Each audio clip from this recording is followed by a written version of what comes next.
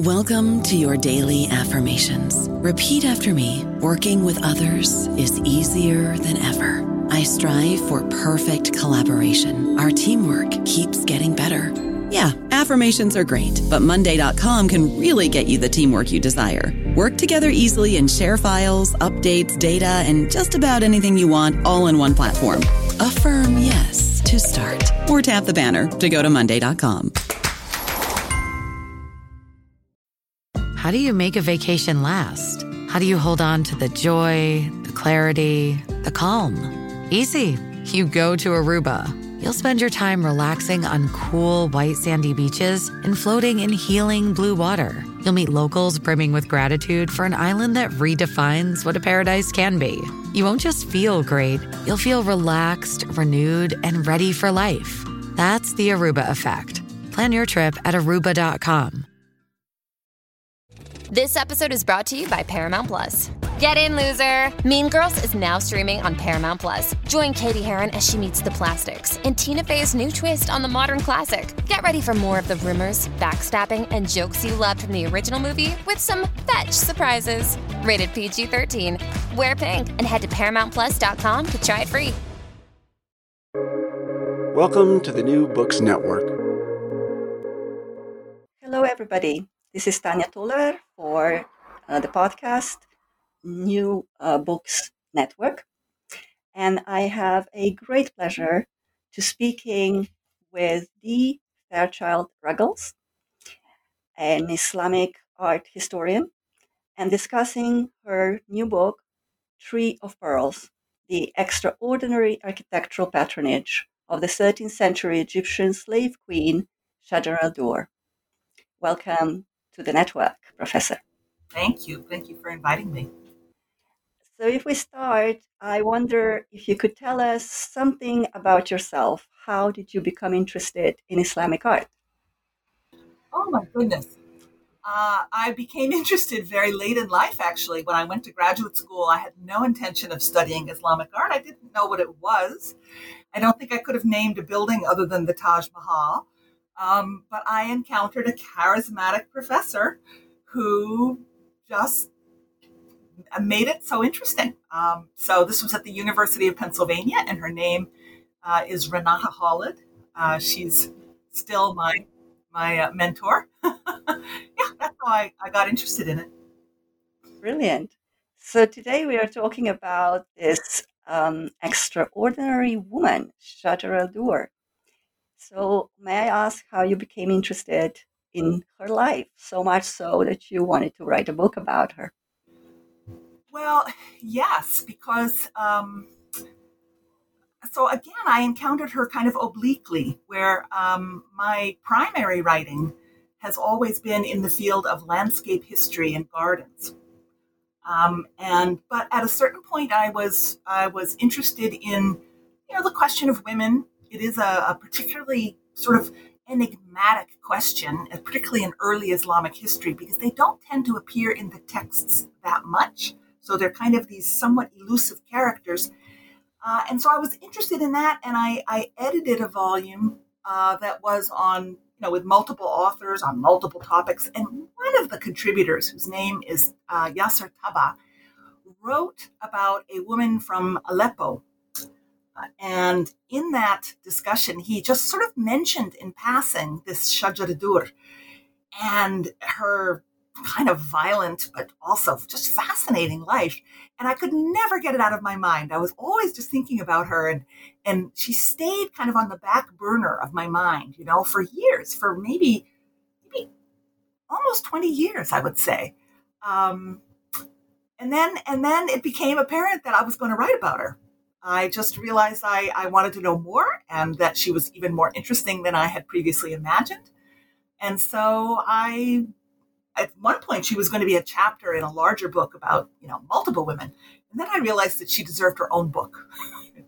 She was, after all. Fantastic. So we are really grateful for that. So we can read a very entangled story about her. Before we go into that, would you mind telling us what other aspects of research you're doing? Where do you teach? What kind of topics you are interested in? Yeah, sure. So I was trained as an art historian. And as I said, I went to graduate school thinking I was going to study medieval European art because that's what I knew about. But I also have always been very interested in gardens, landscape, nature, the environment. And so I sort of took an unusual path for an art historian in that I really became a kind of environmental historian at a time before it was, slightly before it became kind of a thing. Like now, to be an environmental historian is a thing, but then it was, I would say I was a garden historian or a landscape historian. Um, so so I went and taught after that at various universities and colleges as an art historian, kind of maintaining these two things: one art history, the other a kind of environmental history. And my research was primarily in that area of landscape history. So, for example, I wrote about the gardens of Islamic Spain, which are famous. The Alhambra is famous for its gardens. And it's a very important moment when the idea of gardens kind of crystallizes and becomes as important as the architecture. And then, of course, I also wrote about India, which is the other area where you have this tremendous garden tradition. And we could talk about Iran, too. I mean, there are lots of areas of the Islamic world where gardens are a very high art form, higher than we might say in Western art. So mostly I wrote about that. But at the same time that I was producing books on Islamic gardens, I was also producing books and articles on women as a kind of secondary field that was very different because the women don't really get involved in garden making very much at all. That's a man's thing in the Islamic world. Women go to the gardens, but they're not necessarily known as great garden patrons because gardens are associated with territory, and territory is a man's thing. Women are more kind of, internal and, they stay home for the most part. So I had these kind of two threads going in my scholarship, and Tree of Pearls is definitely the kind of maturation and fruition of that other thread that I always sort of kept in the sidelines until this moment. And it does touches upon the landscape as well, as hopefully we will talk about a little bit when we get landscape of the city, for sure. Landscape of the city, exactly. Yeah. But before we go to actual Cairo, could we speak a little bit about what we know about Shajaradur? Who was she, and why was she called the Tree of Pearls? Well, like so many women who sort of fit her biography, we know actually very little about her until she becomes a person of political importance.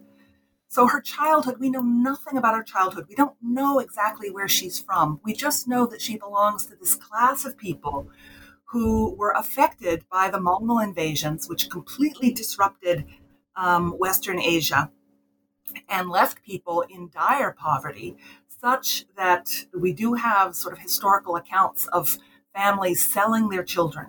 And it sounds horrific, except that by selling their children, they were probably giving the child a chance to survive. A child who might have starved at home gets sold into slavery. The boys probably end up in army. This is a form of draft, right? They end up in military training and become soldiers. And then the women become domestic servants. And in some cases, they become consorts, concubines, which is not an unusual practice in this world. There are unions that take the form of legal marriage, and there are unions that take the form of concubinage. And so she was a child slave, sold into slavery. Somehow, in her journeys, she ends up at the court, where she must have, you can imagine it's a little bit like going to Hollywood, and trying to make your fortune, except you don't have a lot of agency. You're brought there. You don't get to choose. And you can imagine that, a young girl who's beautiful and who's witty and who's intelligent and quick to pick up cultural norms, quick to be able to sort of cite poetry, quick to be able to sing a song, to catch the Sultan's eye, could go places.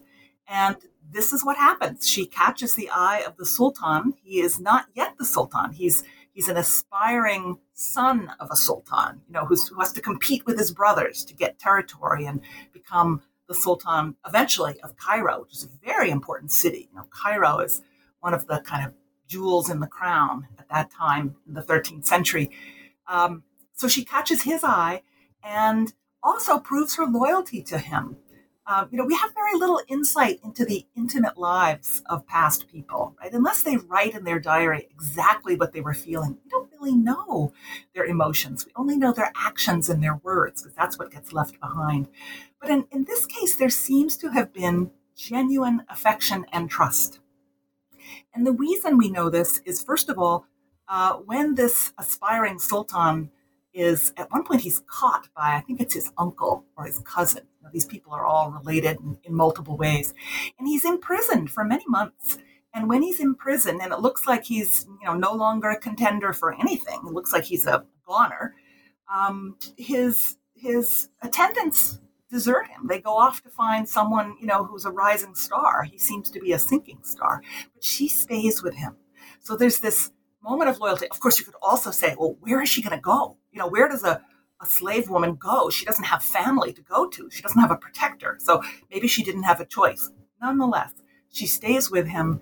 He loves her for it. And it's written, there are texts that actually write about his love for her, which is interesting. Usually you don't find that in the historical chronicles. They don't write about love much. Mostly they write about battles. But in this case, he writes that he loves her. And she bears him a son who, in the end, does not survive. Child mortality quite high. So the child doesn't survive. But the fact that she had borne him a son, and that son belonged to this very important lineage, suddenly places her out of the category of mere concubine and into the category of the mother of a son of the house. This is the house of Ayyub, the Ayyubid dynasty, as it's called. So she suddenly gains a new status. So she both has an emotional tie now to the Sultan, but she also has a kind of legal status that separates her from her previous life. Well, eventually the Sultan, through negotiation, is released from his captivity, and he negotiates. They're always kind of swapping. They're saying, I'll give you this if you give me that. And somehow he manages to gain Cairo. And so they march into Cairo. She marches with him. He's no longer, a has-been and a goner. Now he's a rising star again. Everybody's back with him. He has all these large armies that are formed of those men who had been those boys sold into slavery back in the Asian steppe, right? This is how they form their armies. And Shajaradur is with him. Now, you asked me about her name, and that's an interesting question, because a woman born to a Muslim family, a Muslim woman, would have a Muslim name. So she would have a name like Aisha, or Khadija, or Fatima, or. But if you're not born a Muslim, and so when she's born in the steppe, she's not born to a Muslim family, and that's something we do know for sure, because if she had been a Muslim, she could not have been enslaved. So there are these ways in which we don't know anything particularly about her, but we know things about the people from whom she came. And from that, we can kind of generalize about what her life must have been like. So we know that she was born non-Muslim, to these people, devastated by the Mongols, gets sold into slavery, rises for whatever reasons. And so she doesn't have a Muslim name. Instead, she has a typical slave name. And these slave names were these kind of coquettish names like, Lily, or Dawn, or Light. They would get these names, well, Light, it's actually somewhat religious, but they would get these names that were sort of frivolous, that allude to beauty and charm and grace, which is, after all, the capital, the kind of social capital, the attributes that they had. They didn't have family, they didn't have connections, they didn't have money, but they had these attributes. They had beauty, for example. So the name Shajaradur means tree of pearls. And if there are any Arabic speakers listening to this, they'll wonder why I say Shajaradur instead of Shajarat Adur. And for the non-Arabic speakers, it's just the difference between a singular and a plural. It's a weird way of writing the name, but it is the way it's written in the texts. And so I follow that practice, Shajaradur. So she has this concubine's name, Tree of Pearls, which is this lovely image of a kind of paradisiac, tree. And that's the name that she carries with her throughout her life. That's what they call her in the texts. Although eventually she converts to Islam. And we know this because she also gains a Muslim name. Although they do not call her that in the chronicles, they only call her that in formal inscriptions that are written on buildings, on her tomb. That's already so fascinating. One would think that's already a life well lived, but there's so much more to come. But before we go into that, would you be able to tell us a little bit more about the Sultan Salih's reign, him being in Cairo, and the Ayyubids, who was this house of the Ayyubids, and subsequently their patronage of the city of Cairo? Yeah, like any other dynasty, so the Ayyubids are just one of the many dynasties that ruled in the Islamic world.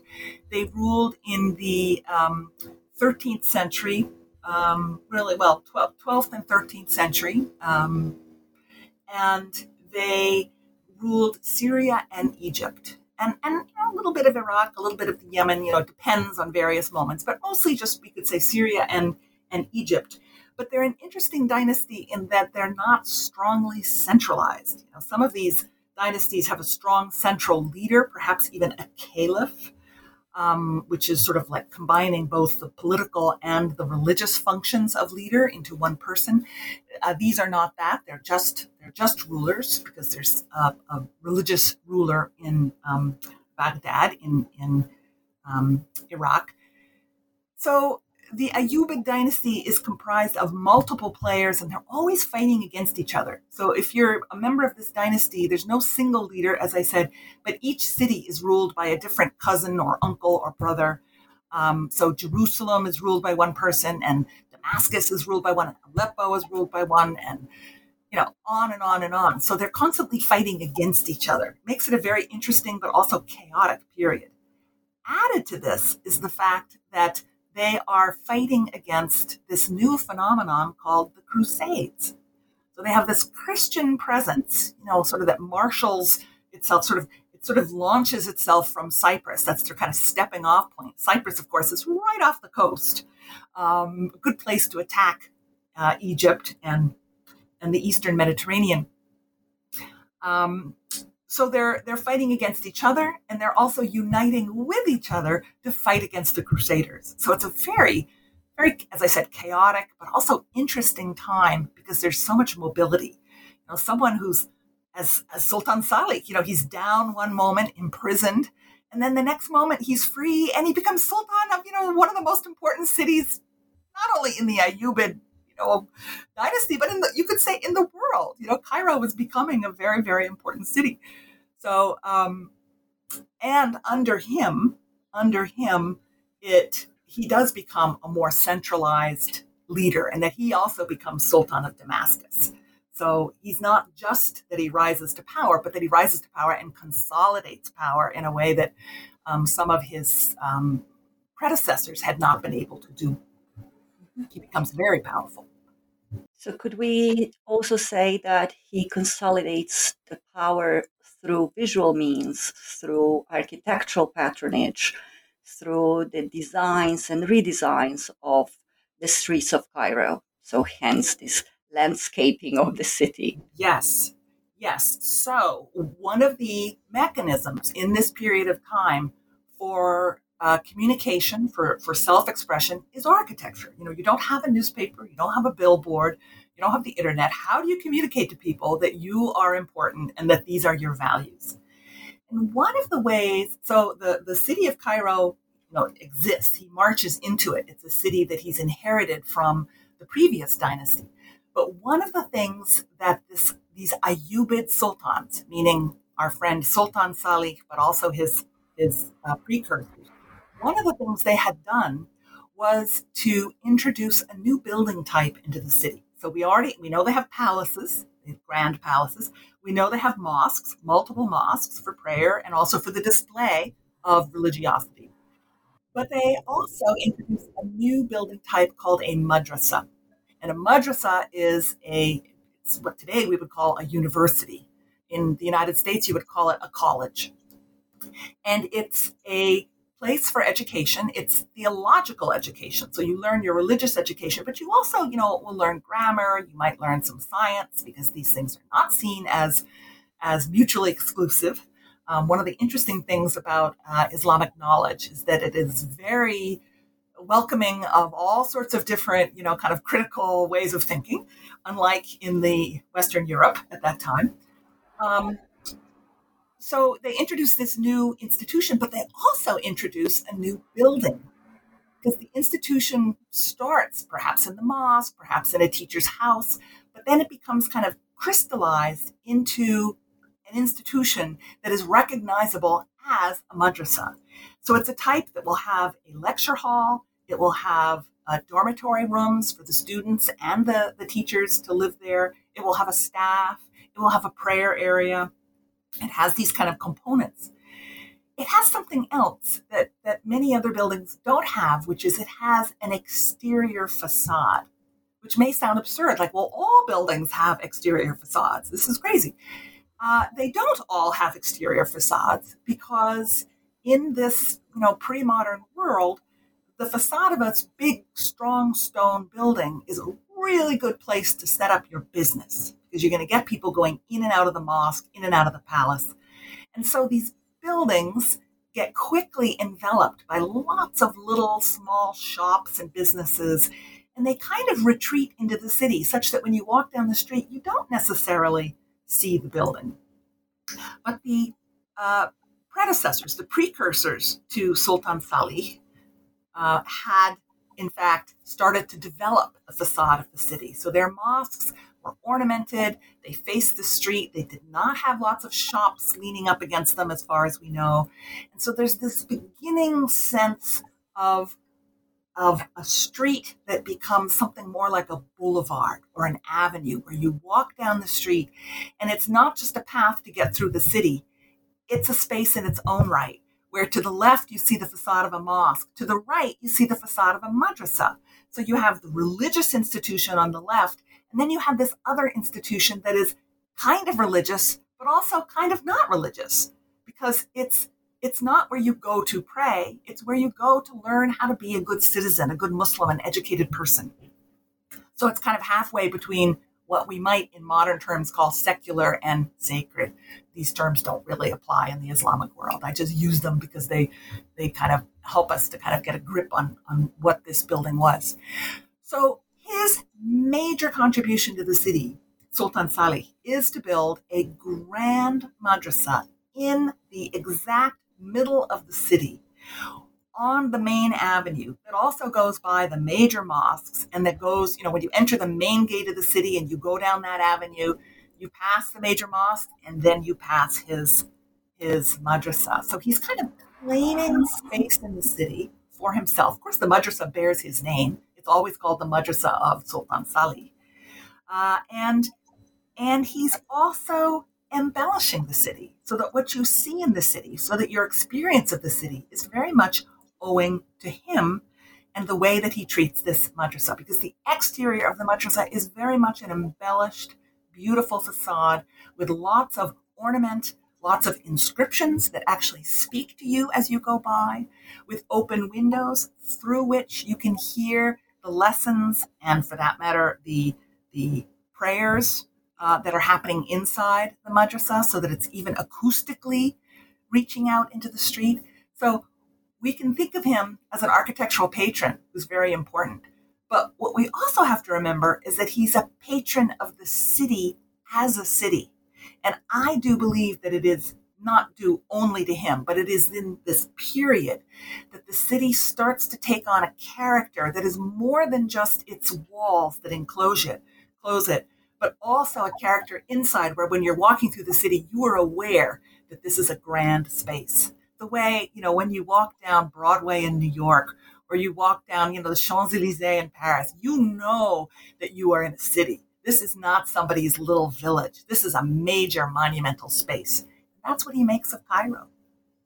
I don't know about you, but I'm very busy and I don't have a lot of time to cook. That's why I subscribe to Factor. Eating better is easy with Factor's delicious, ready-to-eat meals. Every fresh, never frozen meal is chef-crafted, dietitian approved, and ready to go in just 2 minutes. You'll have over 35 different options to choose from every week, including Calorie Smart, Protein Plus, and Keto. These are 2-minute meals. Factor meals are ready to eat and heat, so there's no prepping, cooking, or cleanup needed.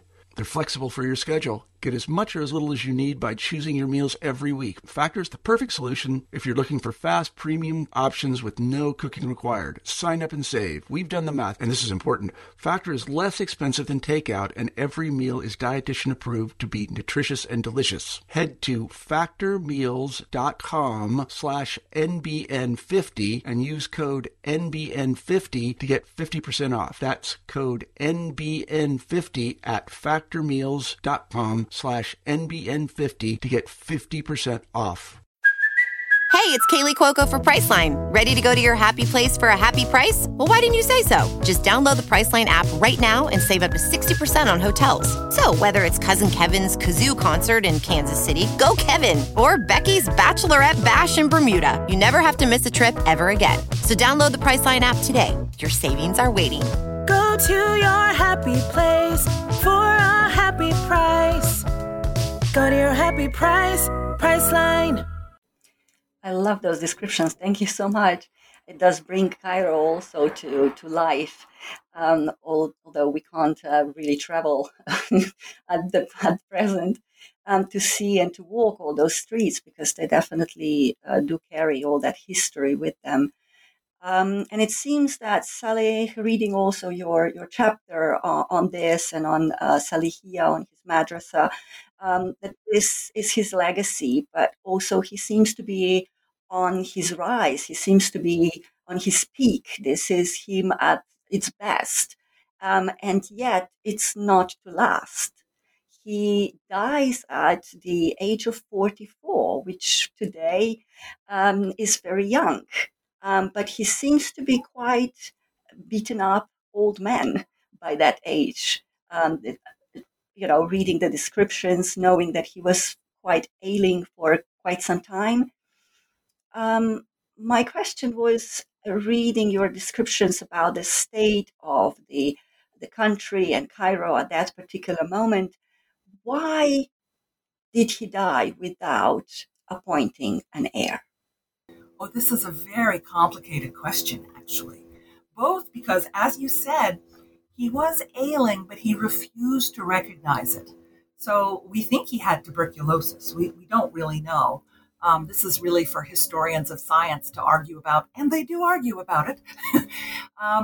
He dies ultimately on the battlefield, but not because he's in battle fighting the enemy. He's in his tent dying of tuberculosis and what might have been some form of gangrene. We don't really know. It's an interesting story in that because they are in the middle of a critical battle against the Crusaders, who are on Egyptian soil and mustering their troops and ships and ready to sail and march down to Cairo and take Egypt. They cannot let them know that the Sultan has died, because, of course, in that moment, the soldiers will desert, right? The people of Egypt will lose heart. Excuse me. The people of Egypt will lose heart, and the Crusaders will take advantage and, push for victory. So they keep it a secret, and his body stays in the tent where he had died. His advisors go in and out, and Shajaradur, who of course was very close to him, he seems to have had one other wife who's mentioned once in the texts, but she seems to have been his close companion. He trusted her with running the country when he was off in the battlefield. So she's a regent. She's appointed as his regent when he's away. And when he's sick, she's one of the ones who makes that critical decision to keep it a secret. So for weeks, they go in and out of that tent, bringing meals, bringing doctors, as if he was simply suffering from the flu or something, pretending that he's alive, issuing commands in his name. Of course, we think they're probably coming from her, in that, she and his scribe, who was, his sort of personal secretary, seemed to be running the show at this point. So it's a very dramatic demise. Now, why did he not set up a successor? This is the big question, because in fact he leaves the country with one successor, one son. And to explain that, I have to backtrack a little bit and explain that he had, I think, a total of 4 sons. One was the baby born to Shajaradur who doesn't survive infancy. The other 3 die on the battlefield. One of them dies as a prisoner. I forget, was it in Damascus? I think he's in Damascus. He's imprisoned. He's being basically kept hostage, right, to kind of sweeten the negotiations. But something happens to him and he dies in prison. And then another one, I think, dies on the battlefield. And that leaves one who is serving as governor off in some far-flung province, which was typical. This is how you train the next generation. You send them off to govern a smaller territory where they learn how to do it. And then you bring them back to prime time in a city like, Damascus or Cairo. But this son who was governing off in the hinterlands was a son who Salih did not like. He distrusted him. He thought he would be a bad leader. He never wanted him to rule. So in a way, he was sending him off to the far-flung province, not just to train him, but also just to get him out of the picture. And he probably thought that he would have more children. After all, he had a baby with Shajaradur. They could have had another one. Who knows? Maybe it was his ill health that prevented it. There is something, without getting into too much detail, there is something about his disease that seems to have affected his nether, his lower parts. So it could have affected his ability to have children, more children. So when he dies, and they're keeping this a secret, one of the things they're doing, Shajaradur and his scribe, is trying frantically to get that young prince, that heir, back from, the hinterlands, back to Cairo before telling anyone that the Sultan has died. So they want to say, the Sultan has died, long live the new Sultan. They want it to be an immediate transfer of power. But this takes a long time. It takes months, actually. And it's very much kept secret. They're also trying to keep the journey itself secret because he could have been assassinated along the way.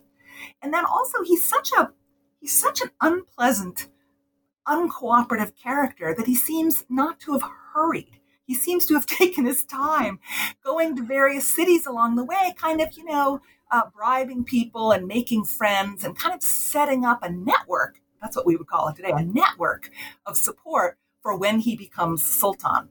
So meanwhile, back in Cairo, they're sweating. They're like, quick, come, we're in peril. The Crusaders are here. We need you. And he's off gallivanting about trying to kind of, raise support.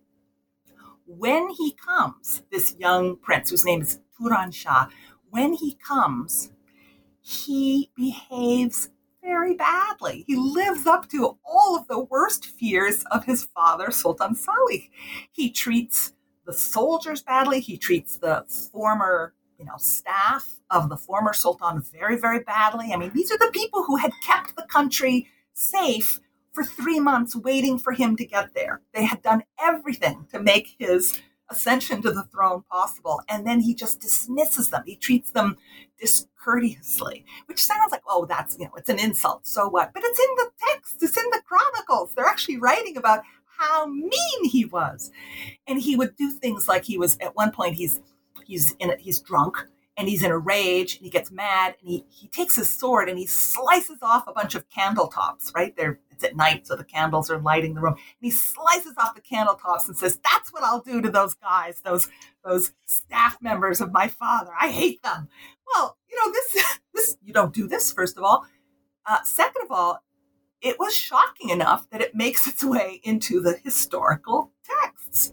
I mean, they're describing bad behavior. You can imagine there must have been lots of bad behavior. So there's that. He also, and this is the worst, he treats Shajaradur badly. Now this is this is the wife of his, she eventually has become a wife, right? She's moved from the status of concubine to wife.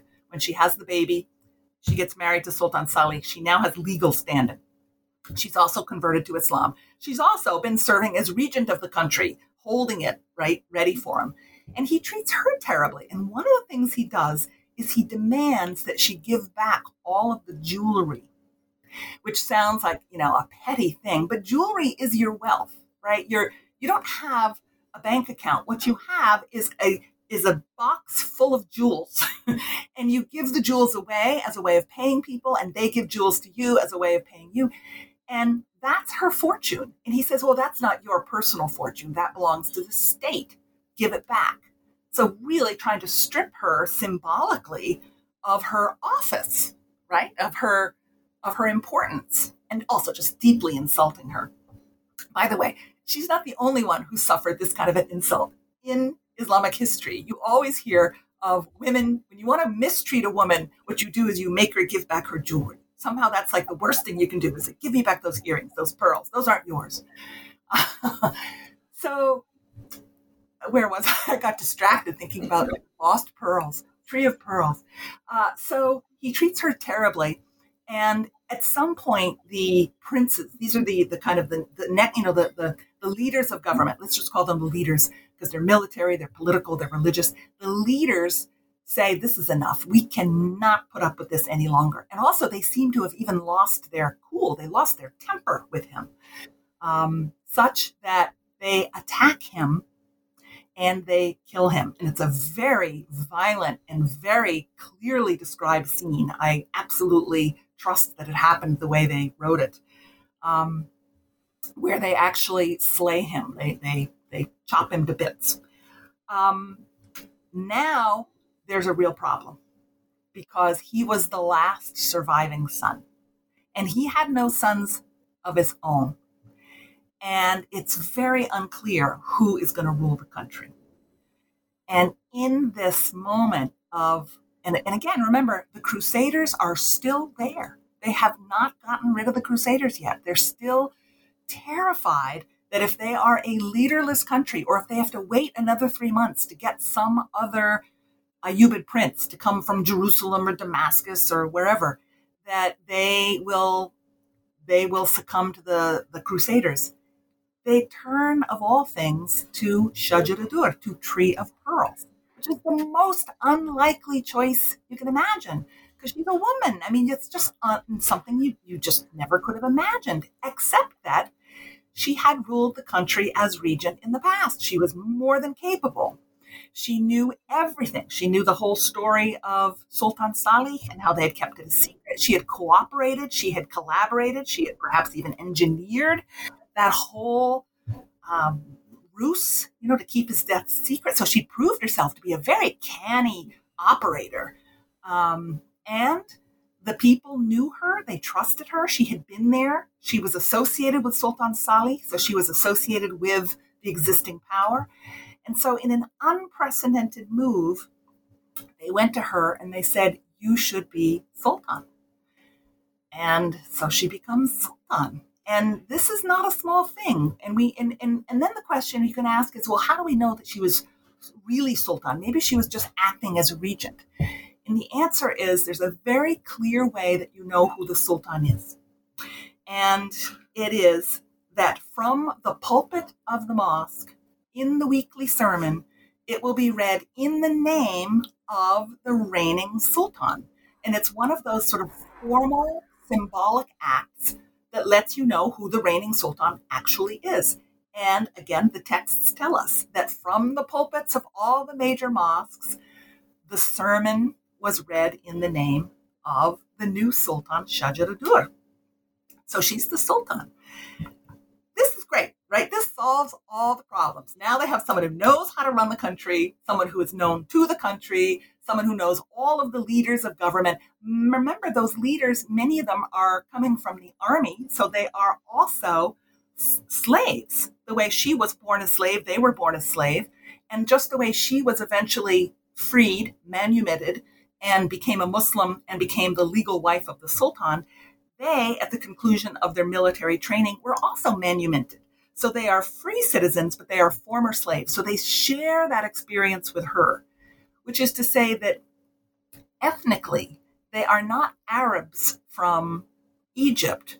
They are Turks of some kind. Kipchaks is actually what they are, probably. Turks from, as I said, Western Asia. So they have this. So she has this ability to gain the trust of these very important high-ranking members of government. All of this is what kind of conspires to put her on the throne. And while she's on the throne, she manages to, not single-handedly, but while she is on the throne, the Crusaders are repelled. She stabilizes the country. There is no internal revolt. There's no external invasion. She gets things stable. And yet, while she's on the throne, I said that there was a caliph back in Baghdad, the kind of religious leader who has very little political power, but has an awful lot of symbolic power. And that caliph writes to Egypt and says, "What are you doing? Why are you putting a woman on the throne?" And he writes in this very sarcastic tone and says, "If you lack men, I will send you one." You can just imagine the kind of dripping sarcasm, like basically attacking the masculinity of all Egyptians, right?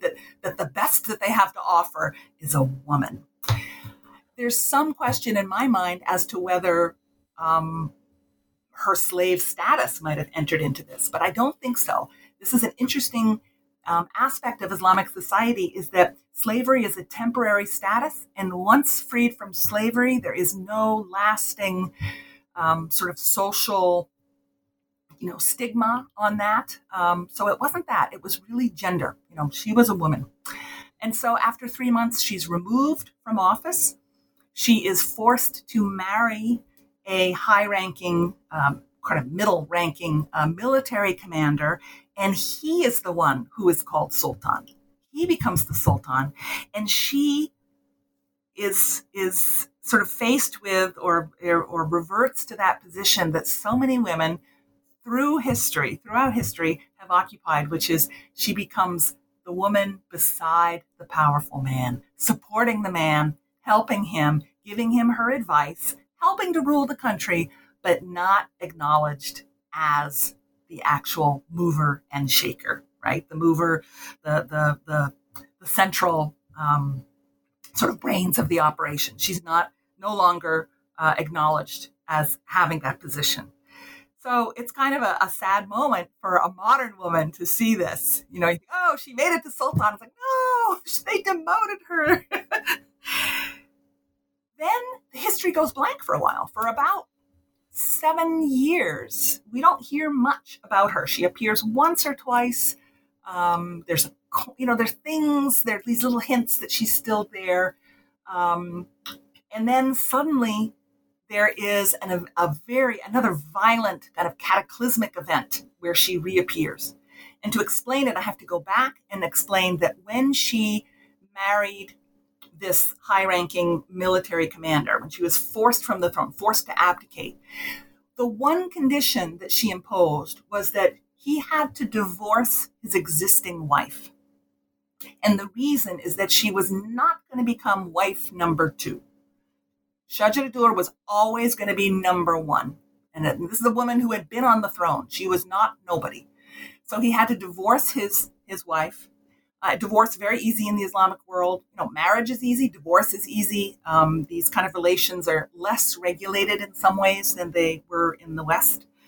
But 7 years later, now we're 7 years later. And remember, this is a marriage of convenience. This is a political marriage. These people, have probably very little to do with one another. It's like president and vice president. But he, as he should be doing, he was courting a political marriage, a diplomatic marriage with the daughter of a nearby state. And this is, of course, what political leaders do. One of the ways that they secure diplomatic relations is they form marriages with the daughters of that other house so that the two houses have a combined genealogy. So he starts to do that. He starts to court this princess. And when Shajaradur finds out, she is enraged because she has now been not only displaced from the throne, but she's also going to be just one of multiple wives. And also, let's face it, it was going to be a younger, wife, and it probably would have been a real marriage as opposed to what she had with him. So she orders his assassination. She sends her slaves, her personal attendants, into the bathhouse. It's wonderfully described. He's been playing polo. he comes home from the polo field, and she says, "Oh, honey, I'll pour you a bath. You need a bath." So they pour him a bath. And while he's in the bath, which is perfect because he doesn't have his sword on him in the bath, no one brings their weapons into the bathtub with them. While he's in the bathtub, completely unarmed, they kill him. Well, it gets rid of one problem, but it just creates another problem because now, once again, there's no sultan. She's overstepped the bounds of what women are supposed to do. They're not supposed to be that kind of an agent, killing the actual sultan. This is a terrible thing. And also, we forget that there was that divorced former wife who's still in the picture, and she had a son with the guy who's now lying in the bathtub dead. And so she still has a relationship with him. She is still the mother of his son. And she is infuriated that now her ex-husband has been killed. And so she orders the assassination of Tree of Pearls. So Tree of Pearls is killed. There's all these, details that actually exist in that I talk about in the book. But just to make a long story short, she's killed.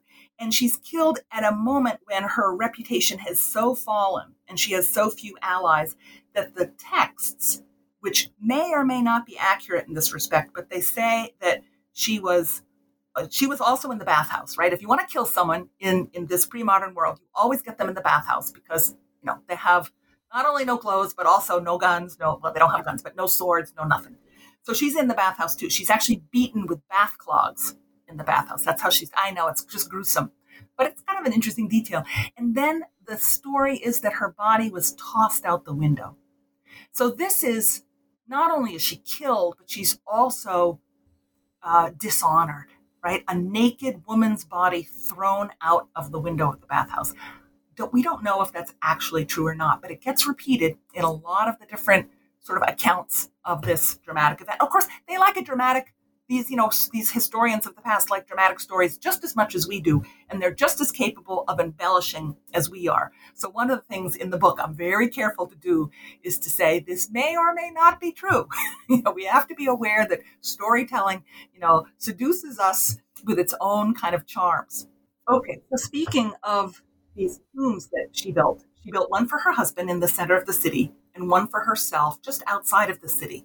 And these are remarkable little structures because they're domed and because they commemorate political individuals, not saints, not religious figures, not people who have ties to the prophet, but purely political figures. This is a new thing that had not happened before, and it turns architecture. It doesn't turn architecture, it turns the madrasa, right, which is where she builds the tomb of her husband, Sultan Salih, her first husband. It turns it into a commemorative institution so that it's not only a place for teaching theology, but it also becomes a place that preserves the memory of this very important man who turned back the Crusaders.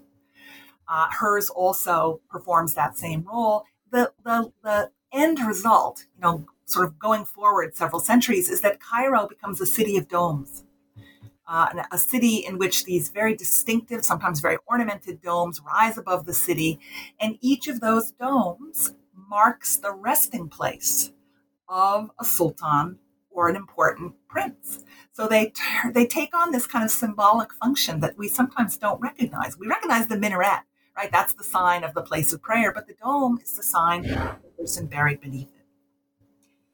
Well, fascinating story of Shajara and her demise, whether fully true with the deforestation or not. But your last chapter talks about matronage, and I really enjoyed this term. Would you tell us a little bit how it relates to Shajara Dur, of course, and how did you coin it, kind to using it in your book?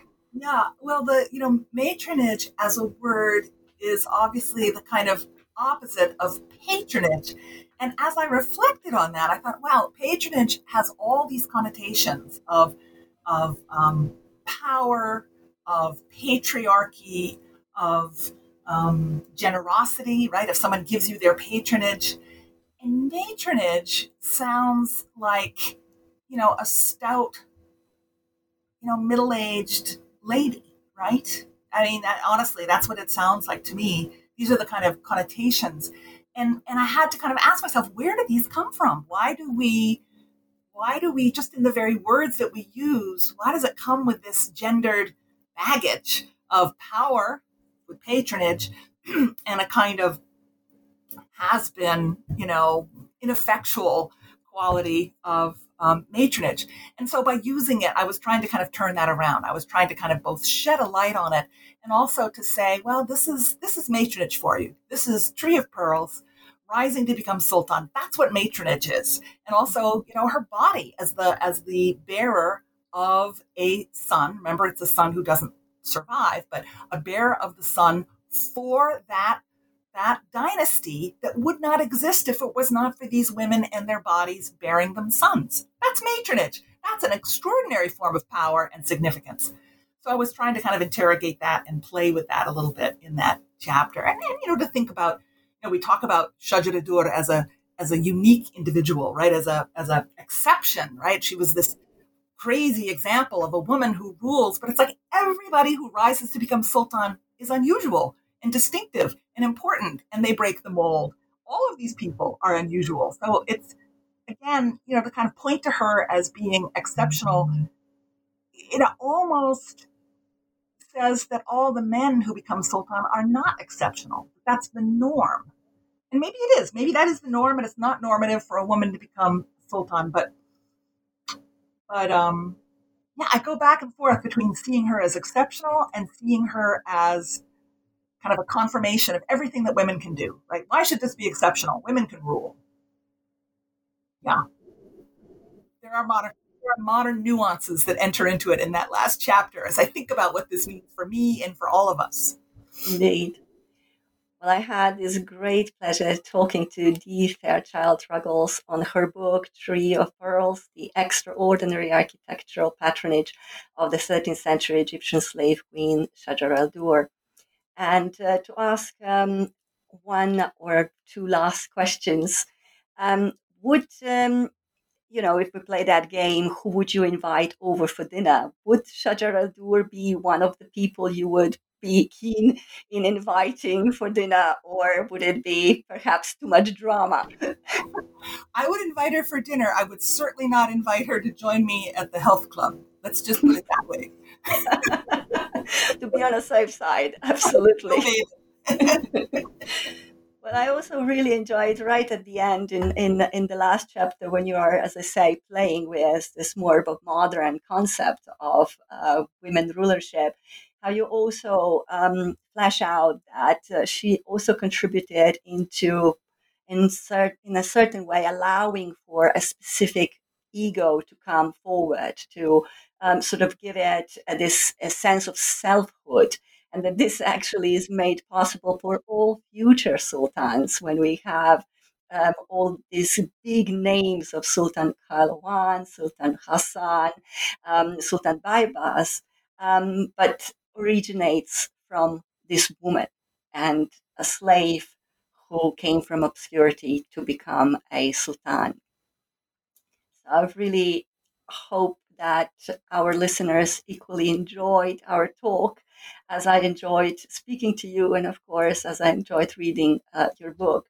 And because we are at the end, we are recording our session right at the last day of the 2021. Your book finishes with a lovely recipe for umali, for a traditional Egyptian bread pudding. Would you be kind enough to share that with us? Sure. That was, again, a sort of play on matronage, right? Recipes are something we associate with women. And there's this story that when Shajar al-Dur, when Tree of Pearls is assassinated by the ex-wife of this military commander, that the ex-wife celebrates by inventing a sweet dessert called Ali, the mother of Ali, Ali being the son. And this is the recipe. And I have to say, this is a very political thing that I added to the book because everybody in Cairo has their own version of the recipe. And I had to be very careful not to favor one or the other. But I go for the simplest version, which is you take some croissant, some puff pastry or some flaky pastries, and you rip them up and you line up a pan with them. This is the easy way of making it. And then you bring a liter of milk, just a quantity of milk. You don't really have to measure anything in this, to boil. You put some cinnamon and whatever spices you like. This is where I'm not going to get involved in the politics of whether you add cardamom or whatever. A little sugar. And you can put some cream in there too to make it nice and creamy. And then you sprinkle some nuts and some maybe some raisins or whatever kind of, pistachios, whatever you like, onto the pastry. And then you pour that milky, creamy mixture on top. And then you sprinkle some more nuts on top of that. And then you pop it in the oven and you bake it for, I don't know, maybe 15 minutes, maybe 20 minutes, maybe 30 minutes until it gets kind of brown on top. It's absolutely delicious, really easy to make. And it became a favorite of mine as I was doing my research in Cairo. Research for the recipe. Of course, as we do. That's what we do when we go for research. Thank you so much, Didi, for this beautiful talk. I was Tanya Toller talking to Deetha Child-Ruggles on her book, Tree of Pearls, out now, published by Oxford University Press. And you were listening to New Book Network podcast. Thank you. Thank you, Tanya. It was a pleasure.